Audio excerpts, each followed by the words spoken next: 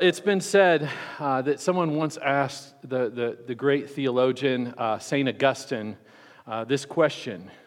St. Augustine, what are the three greatest virtues for the Christian? What are the three greatest virtues for the Christian? And legend tells us that Augustine basically answered that. The three greatest virtues for the Christian are humility, humility, humility. Right? Humility. It's not hard to see the significance and need for humility as we think about it. And especially even in our context today, we think about just all the things that we've walked through and seen this past year, and the tendency for us to argue with one another over politics and masks and pandemics and all sorts of different things. Just a casual stroll probably down your social media feed quickly brings to the forefront the need for humility in all of us. And we're not just talking about people out there in the world around us, but we're also talking about us as believers, as Christians. We need humility. Our posts and tweets sometimes are the greatest illustrations of the need for humility. Christians who are so confident in our opinions and our declarations of what is and what is not. Christians so confident in the need to jump in and correct somebody else for how wrong they are. Meanwhile, the collective pride and self-righteousness of us all just keeps dividing and tearing one another down. We could really use more humility. More humility. In Jonah chapter 4, we get to look and listen in as God tries to teach a very prideful man a lesson in humility. But the book of Jonah ends in a very surprising way. Right? It doesn't resolve itself. It leaves us with a cliffhanger, even worse than like the ending to the last season of Stranger Things. You guys remember that show? The cliffhanger that they left us on, that we're still waiting 6 years to see what happens next. Those kids are going to be 30 by the time they finish that show and resolve whatever happened there. And some of you are like, I don't even remember it was so long ago. But Jonah, the cliffhanger in Jonah is worse because there's no chapter 5 coming even 5 years later. It just leaves us wondering, what did Jonah do? How did Jonah respond to God's question? But the thing about this cliffhanger is that it is intentional. It is meant to help us hold up a mirror to ourselves and consider for ourselves, how will we respond to God? How will we respond to His question of us? After all, the real point of the cliffhanger ending here in the book of Jonah is that we are Jonah too. We are Jonah too. When God exposes to us our sinful pride, our self-righteousness, and as He patiently pursues us with patience and compassion, we are invited to consider, how will we respond to this lesson in humility as we consider the deep mystery of God's mercy to us? That's the lens that we need to be looking through as we consider our text, Jonah chapter 4, verses 1 through 11. I invite you to turn there in your Bibles or on your app, and let's stand together for the reading of God's Word. Jonah 4, verses 1 through 11. Hear the word of the Lord. But it displeased Jonah exceedingly, and he was angry. And he prayed to the Lord and said, O Lord, is not this what I said when I was yet in my country? That is why I made haste to flee to Tarshish, for I knew that you are a gracious God and merciful, slow to anger and abounding in steadfast love and relenting from disaster. Therefore now, O Lord, please take my life from me, for it is better for me to die than to live. And the Lord said, Do you do well to be angry? And Jonah went out of the city and sat to the east of the city and made a booth for himself there. He sat under it in the shade till he should see what would become of the city. Now the Lord God appointed a plant and made it come up over Jonah, that it might be a shade over his head to save him from his discomfort. So Jonah was exceedingly glad because of the plant. But when dawn came up the next day, God appointed a worm that attacked the plant so that it withered. When the sun rose, God appointed a scorching east wind, and the sun beat down on the head of Jonah so that he was faint. And he asked that he might die and said, It is better for me to die than to live. But God said to Jonah, Do you do well to be angry for the plant? And he said, "Yes, I do well to be angry, angry enough to die." And the Lord said, "You pity the plant for which you did not labor, nor did you make it grow, which came into being in a night and perished in a night. And should not I pity Nineveh, that great city, in which there are more than 120,000 persons who do not know their right hand from their left, and also much cattle?" This is the word of the Lord. Let's pray. Heavenly Father, we're grateful for this time to gather together, and we pray that you would give us ears to hear what you have to say to us in your word today. That you would help us to look into that mirror you're holding before our faces and see our own self-righteousness, our own tendency to worship idols, other gods in place of you. But God, help us to also see your mercy for us, to see your grace towards us in a way that grips our hearts, to share your compassion for others, to grow in humility that brings you glory and brings us much joy. Lord, have your way with us today, we pray, in Jesus' name. And all God's people said, amen. You may have a seat. Right. This is a surprise ending to the book of Jonah. Probably one of, if not the most surprising endings of any book of the Bible. It's definitely not the ending that we expect after we've seen the first 3 chapters. In fact, many people don't even know the real ending of the story of Jonah. They just assume, okay, he goes to Nineveh, he preaches, they repent, the end, right? That's the end of the story. But let's recap just one last time what we've seen through the first 3 chapters and trying to make sense of this shocking ending. In chapter 1, God comes to Jonah. He calls Jonah. He says, "Go to Nineveh, that great city, and preach my message to that city." Jonah hears God's word. He runs from God, yet God pursues Jonah. Jonah finds himself in the midst of a deadly storm at sea, then fatalistically sort of just has himself thrown into the sea to calm the storm, only to get swallowed by a great fish. Chapter 2, Jonah it calls out to God from the belly of that great fish. He prays to God from the very bottom of the sea. And Jonah encounters God's grace as he remembers who God is and what God has done to make it possible for his people to know him and to worship him. And Jonah commits himself there in the belly of the fish, at the bottom of the sea, to follow God, saying in chapter 2, verse 9, "Salvation belongs to the Lord." God then speaks to the fish, and the fish vomits Jonah out on dry land. In chapter 3, God comes to Jonah the second time and calls him to go to Nineveh to preach his message to the city. And this time Jonah goes. He sort of half-heartedly does what God commands. You know, we're told Nineveh's 3 days wide. Jonah just goes a day into the city. He preaches a 5-word sermon in the original Hebrew, which is all about just God's wrath and judgment, and then he scoots out of there. And the most amazing thing happens, though.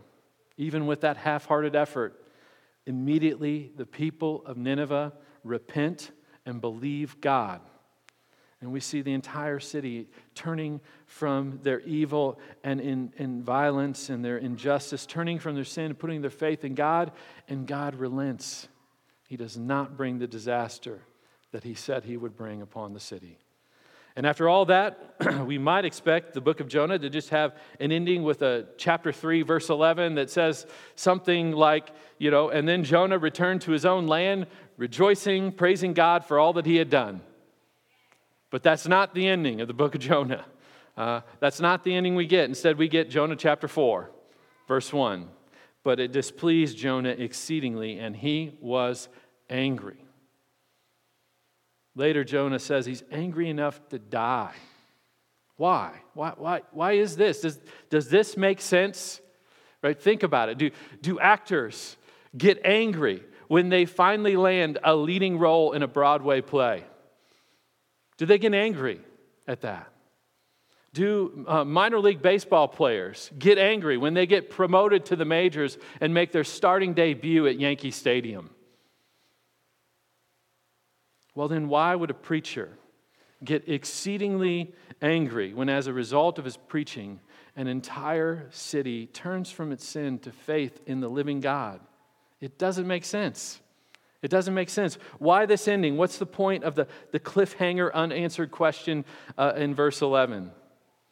I believe it is because God is intending for us to see that we are like Jonah. We're like Jonah. That like Jonah, we are in desperate need of humility. And the best way to grow in humility is to wrestle with the wonder of the mystery of God's mercy. If we're going to grow in humility, we have to encounter and begin to understand the problem of self-righteousness, the complexity of God, and the mystery of God's mercy. First, you need to understand the problem of self-righteousness. Here in chapter 4, we are finally clearly told why it is that Jonah rebelled in the first place, why he ran from God for Tarshish in the first place. It wasn't that he was fearful of failure and rejection. And a lot of times we're scared to share our faith with others because we're fearful that it won't work, right? That God won't save them, that they'll just hate us and they'll reject us. That's not the reason Jonah ran. It wasn't that he was afraid of the violence of the Ninevites and what they might do to him, that how they might physically harm him, torture him, maim him, murder him. That wasn't it. It was none of those things. But Jonah tells us exactly why he ran in verse 2. And he prayed to the Lord and said, "O Lord, is not this what I said when I was yet in my country? That is why I made haste to flee to Tarshish, for I knew that you are a gracious God and merciful, slow to anger and abounding in steadfast love and relenting from disaster." God ran because he knows God's merciful. And he doesn't think those people deserve mercy. That's the real issue he's had all along. Back in Jonah 2:8, when he's in the belly of the fish and he's praying and he's encountering God's grace and he's having a real experience with God's grace. It's just like you and me. It's a continual work. It's a process. It's a long process. It's not all at once you're fully and finally redeemed. He says back there in Jonah 2:8 while praying, "Those who pay regard to vain idols forsake their hope of steadfast love." And those that Jonah is talking about was not himself, but the Ninevites. They're the evil idolaters in Jonah's eyes, not himself. They're the ones who forfeit their right to experience God's mercy. So now in verse 2 of chapter 4, Jonah's essentially saying, I knew it. I knew it. I knew this is what you would do, God. These people are evil. They are wicked. They're horrible. They don't deserve mercy. They forfeited their right to know and experience your mercy. But you showed them mercy anyway. And I knew that you would. That's why I ran. That's why I ran. It's good that you're a God of mercy, but this time, God, you've gone too far.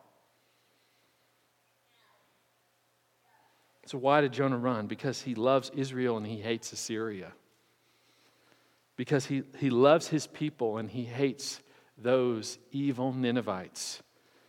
Because of his bigotry, his racism, his nationalism. That's why he ran. Because of his self-righteousness. In Jonah's mind, he's not an idolater. He's better than them. He's godly. He's God's prophet. Those wicked pagan Ninevites, they're the idolaters. But what is this exposing about Jonah's own heart? About what he truly worships? About what is of supreme importance to him?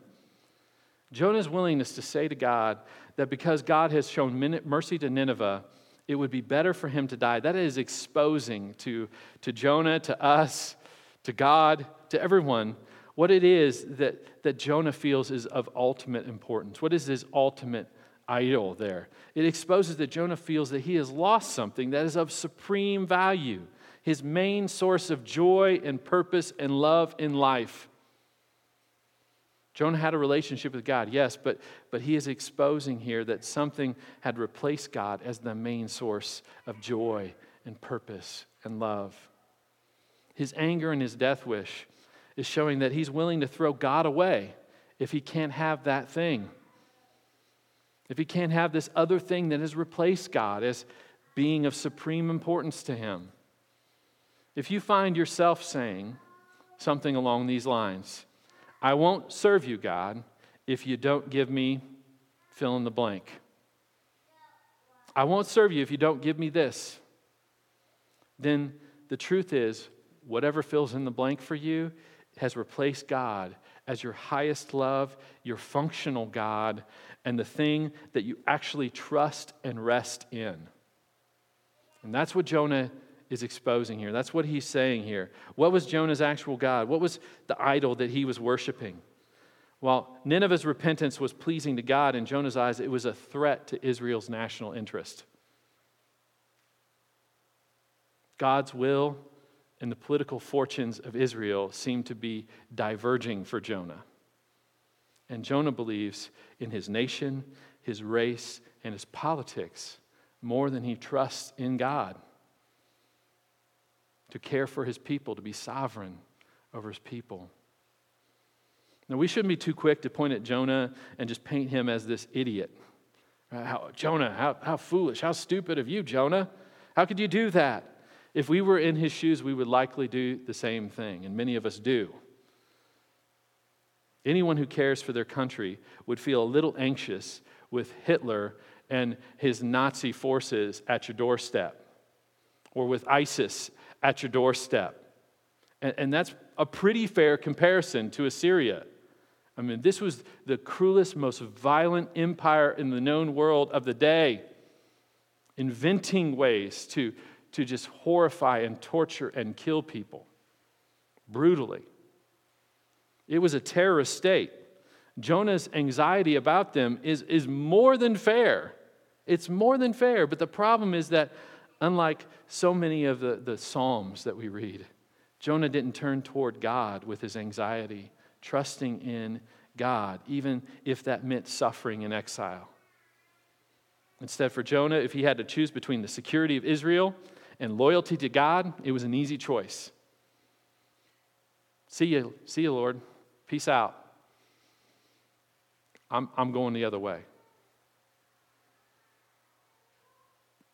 This is going beyond a healthy patriotism, right? There's a healthy love of your country, but this is going beyond that to idolizing it.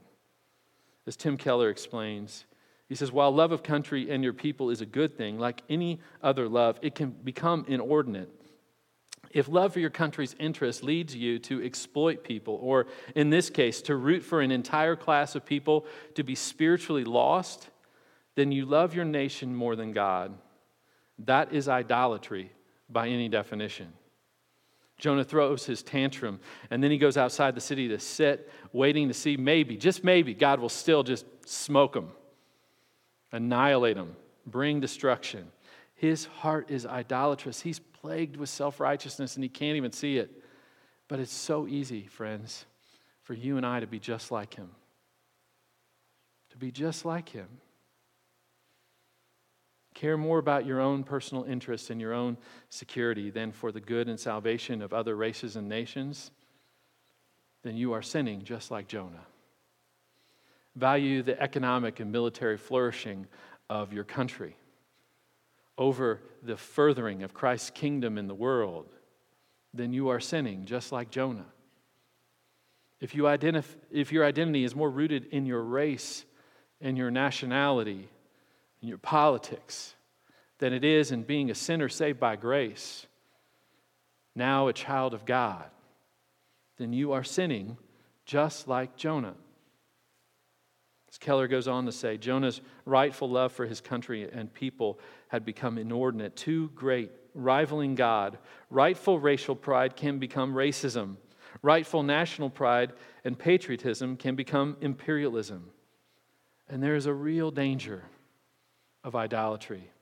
It's so easy to take a good thing and then turn those good things into ultimate things that we live for, that we worship, that we seek to find an identity in, and then we seek to justify ourselves through. The late novelist David Foster Wallace once gave a commencement speech that very beautifully and powerfully illustrates the danger of idolatry and the reality that we are all constantly worshiping something all the time. And Wallace was not a Christian. He was not a Christian.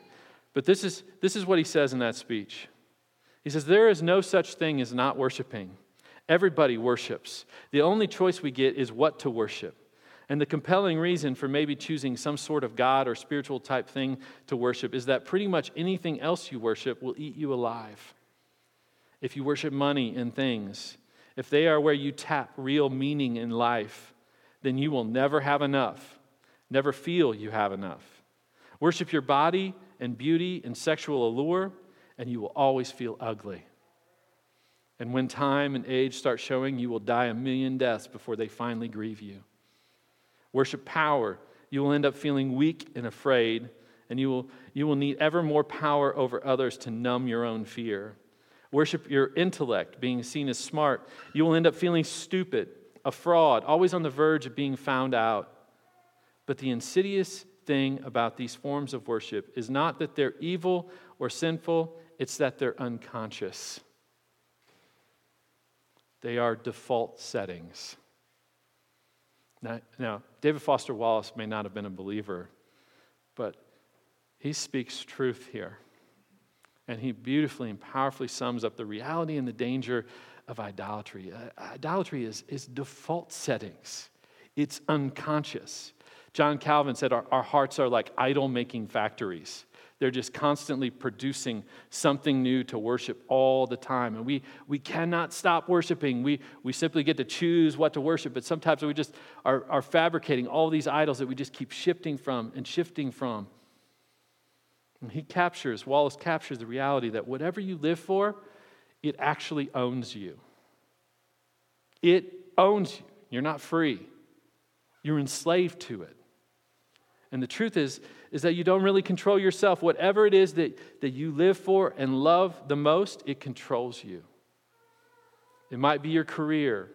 It might be your politics. It might be your wealth or your beauty. It might be being a husband or being a wife or being a parent.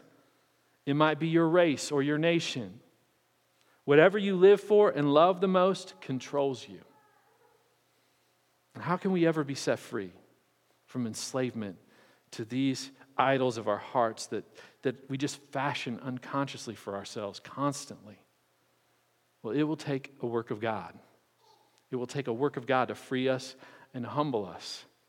But in that process, we're going to also come face to face with the complexity of God. And we get a picture in these final verses of Jonah that God is far more complex than many of us assume. As you read through the rest of the Bible, you see this again and again. Sometimes God blesses believers and he judges the ungodly pagans. But sometimes God blesses the ungodly pagans and he punishes believers. He's a God of love and wrath, and he's both in unpredictable ways. But how can God be both of those things at the same time? How can he be perfectly righteous and perfectly loving, perfectly merciful and gracious? How can he be all of those things at the same time? When Jonah is exposing the real reason why he ran from God in verse 2, he actually throws God's word back in God's face, and he misuses it, of course. He selectively uses part of it, but selectively leaves out part of it. He quotes from Exodus chapter 34, verses 6 and 7. And Jonah conveniently leaves out the last part of Exodus 34:7 that talks about God not letting the guilty go unpunished. The context, of course, of Exodus 34, it comes right on the heels of Moses asking God, show me your glory. Will you let me see your glory? And God, of course, says, Moses, if I let you see the fullness of my glory, you're dead. You can't see it. But I tell you what, I'll put you in the cleft of the rock, and I'll cover you, and I'll let my goodness, all my goodness pass you by, and you'll be able to see my back. Right? And so on the heels of that, as God shows his back, part of his goodness passes before Moses. Moses hears God put God's goodness into verbal form in Exodus 34, 6 and 7. The Lord passed before him and proclaimed, the Lord, a God merciful and gracious, slow to anger, and abounding in steadfast love and faithfulness, keeping steadfast love for thousands, forgiving iniquity and transgression and sin, but who will by no means clear the guilty, visiting the iniquity of the fathers on the children and the children's children to the third and fourth generation. In other words, God is both compassionate and wrathful. He's both loving and righteous at the same time. Now, in our culture, we have no problem. Sure, God can be loving and just, forgive sin. That's great. Like, he just overlook it. No problem. Fine. He can show mercy to anyone and never punish sin. There's no problem with that in our culture. In fact, our culture wants a God who will only affirm, who will only forgive, who will only never punish. But God would not truly be good if he did not punish sin, if he simply just overlooked evil. He would not be good. Because a God who doesn't get angry when evil destroys the good creation that he loves, that is ultimately not a loving God at all. Right? Think about it. You love someone, your child, your a parent, your spouse, a friend. Then you must and you absolutely will get angry if something threatens to destroy them, to do damage to their life. God must punish sin because he would not be a good and perfectly righteous God if he didn't. So why does God show mercy and not want people to be lost? Because he's too good in the sense of his love. He wouldn't be perfectly good if he just let everyone perish. So rather than being these bitter rivals, his righteousness and love are simply aspects and functions of his goodness. In that way, God is complex, right? You see God's complexity at work here with Jonah himself. Jonah goes out of the city to sit and wait and see what happens. And first, God appoints a plant to come up over Jonah to provide comfort and mercy and care and kindness, to give him shade from the scorching heat and sun. He saves him from his discomfort, and Jonah's exceedingly glad for the plant. But the next day, God appoints a worm to basically kill the plant, taking away the comfort and the shade. And then the sun comes up, and then God appoints a scorching east wind that just is beating down on Jonah's head. The sun is beating down on his head to the point where he's about to faint with like heat stroke here. And again, Jonah, he's asking to die because he's suffering. And God's the one who's brought the suffering upon him. Here's the severity of God's goodness. With Jonah himself, God shows mercy and judgment, all while trying to break through Jonah's hardened heart, his self-righteous heart. God cares for Jonah. He loves Jonah. I mean, he has pursued Jonah at great lengths throughout this entire account. God is both too holy and too loving to either destroy Jonah or leave him as he is. Do you see that? God can be very confusing, a very confusing and complex character. But we shouldn't take that complexity to the extreme where we see God as this like complex collection of these different compartmentalized parts, but rather understand God is whole. He is one, right? And all of his attributes are ultimately one with one another. There's not like a love part and a wrath part, a loving, compassionate part and a righteousness part, but rather that they have to make peace with one another. But what appears to be intention for us is actually ultimately a perfect unity in God. He's all of those things at once together. But knowing that still leaves us with a lot of questions here. How do we find freedom from idolatry and self-righteousness? How do we find that? How can a perfectly good and loving and righteous God still show mercy to a city full of evil and wicked sinners? How does that reconcile itself? And the answer the book of Jonah leaves us with is simply a question that points us to the mystery of God's mercy. The mystery of God's mercy. Look again at how the book ends in verses 10 and 11. And the Lord said, "You pity the plant for which you did not labor, nor did you make it grow, which came into being in a night and perished in a night. And should not I pity Nineveh, that great city in which there are more than 120,000 persons who do not know their right hand from their left, and also much cattle?" Right? God points to Jonah's compassion and grief, his weeping over this plant that was here in a day and gone tomorrow. Just 24-hour plant. And Jonah is just broken over the plant. And God is contrasting Jonah's kind of weeping over the plant with God's compassion and his grief and his weeping over the city of Nineveh and these lost people, and also much cattle. Right? Is that not like, why also much cattle? It's kind of humorous, but I think it's showing us that God cares deeply for all of his creation, for everything that he made. And he grieves over the brokenness of this sinful world. Jonah's weeping over a plant, not a city full of people, not even the cows.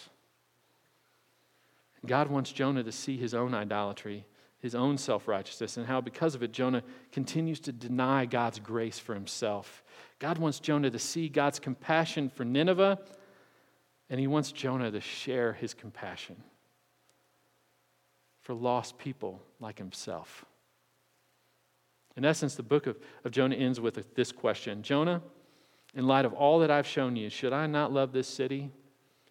And should you not join me in that? That's kind of the question that God's leaving him with. And then it's over. Cliffhanger ending. What will Jonah do? How will he respond? We don't know. It doesn't tell us exactly. You feel like there should be another page.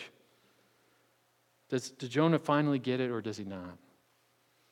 Well, here's a little side note that's not really the main thrust of what I want to communicate to you, but I think it's helpful to know.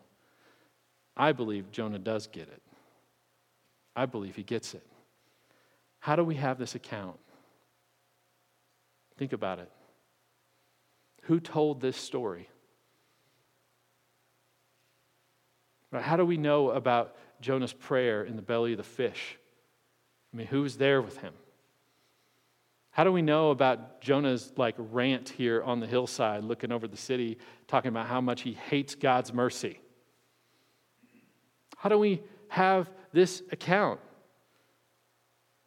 Who would have shared that if not Jonah himself, who shared this story?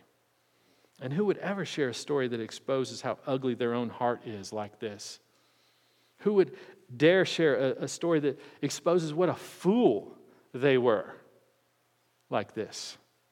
Only someone who has tasted God's mercy for themselves and has become joyfully secure in God's love for them. That's who. And so only a person who believed that they were both simultaneously sinful and yet fully, completely accepted by God would be secure enough to share, look at how I blew it. Look at what a fool I was. I believe Jonah got it and came to embrace God's heart for him and grew to share more and more of God's heart for others.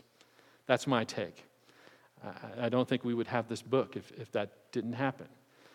But nonetheless, the book ends with a question, with a cliffhanger, the mystery of God's mercy. How can a perfectly good and righteous God show mercy to wicked sinners? Because God is perfectly righteous, he can't just simply overlook sin. So how does he show mercy? The book doesn't answer the question, but it's pointing us to the answer.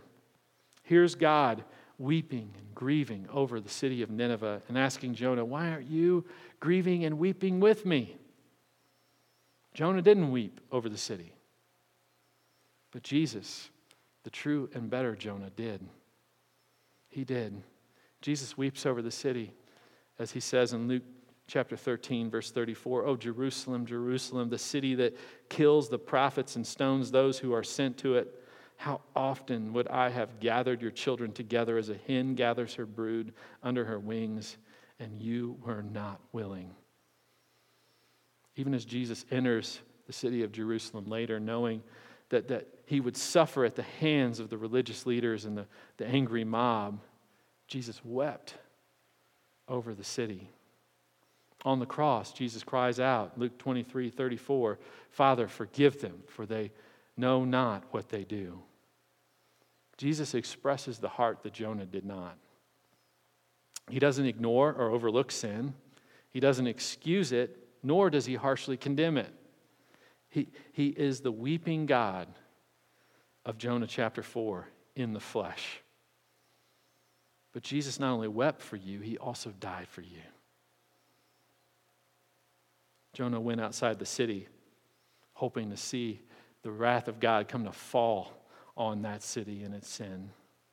But Jesus went outside the city to the cross, willingly to let the wrath of God fall on him in your place, where he absorbed every last drop to pay for your sins in full. That's the answer. That Jesus is the answer to the unanswered question of Jonah 4. How can a perfectly righteous God show mercy to wicked sinners? Because Jesus stepped out of heaven. God took on flesh and dwelt among us. And he lived the sinless life we never could in our place.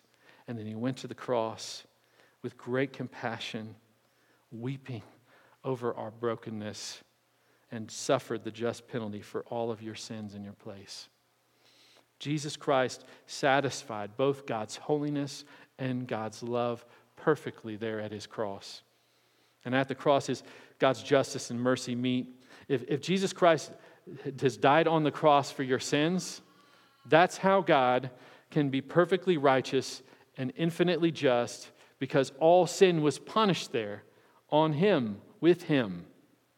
And it's how God can be infinitely loving, because God in the person of Christ took that punishment onto himself. You see, Moses just got a passing shadow when he asked to see God's glory. But you and I, when we look upon Jesus, when we look upon his cross, we get to behold his face. We get to see his goodness and his glory in its fullness. Jesus is the mystery of God's mercy revealed. Not only that, but the mercy of Jesus is the cure to sinful pride and self-righteousness. He's our freedom from idolatry. Because to truly look at Jesus and see all that he's accomplished through his life, death, and resurrection is to realize what a joke it is to try to build your life on anything else. To try to build a righteousness of your own. Really? Look at Jesus and what he's done for you to pay for your sin. You think you can match that by showing up to church for so many weeks in a row, reading your Bible so many days in a row, praying so many days in a row, serving enough?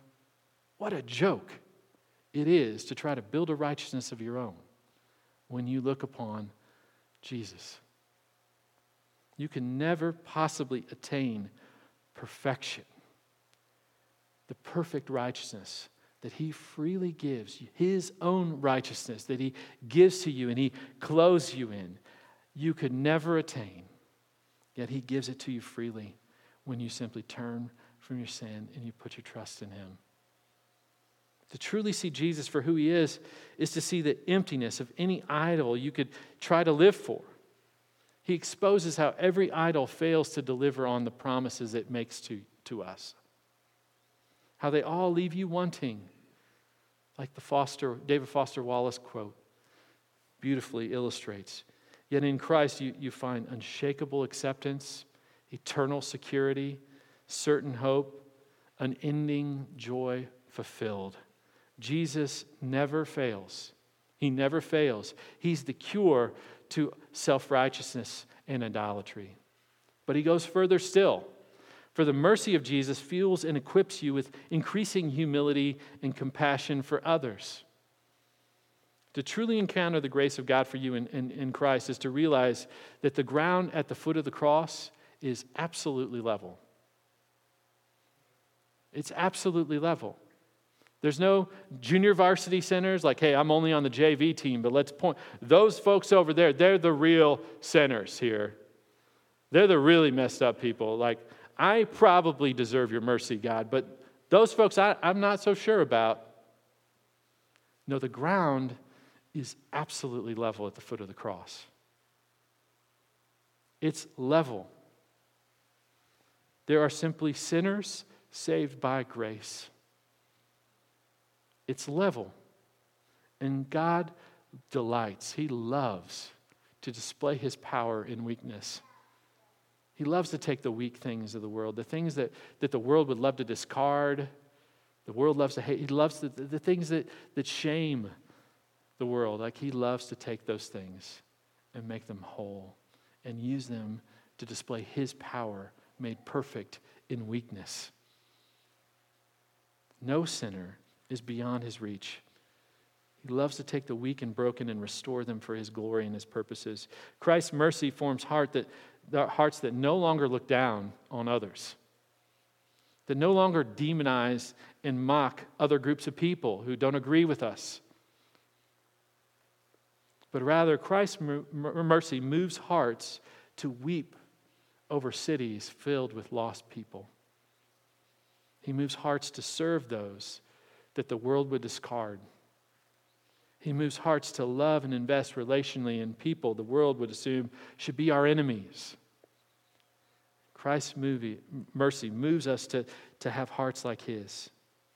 May Christ's mercy today toward us move us to be a people marked by humility, humility, humility. That share his compassion, that weep over the things that he weeps for. Who share his heart of compassion for our city and for the nations. Let's pray. Heavenly Father, you are a God merciful and gracious, slow to anger and abounding in steadfast love and faithfulness, forgiving sinners like us, but who will by no means clear the guilty. Help us to see your justice and mercy, your perfect righteousness and love. And help us to see how in your Son, Jesus, you reveal the fullness of your glory and the mystery of your mercy. By your Spirit, would you expose to us our tendency toward self-righteousness and idolatry and lead us to confess and repent of our own sin and cling to Jesus, who provides us with the righteousness we need, with mercy and love in all their fullness. Help us, Lord, to be a people shaped by your mercy, who are marked by humility and compassion. Give us your heart for our city and this world that we live in. May we love you and serve as you would love, as you have loved and served us. May we delight to share your message of mercy with a world in desperate need of hearing it. We pray all of this in Jesus' name. Amen.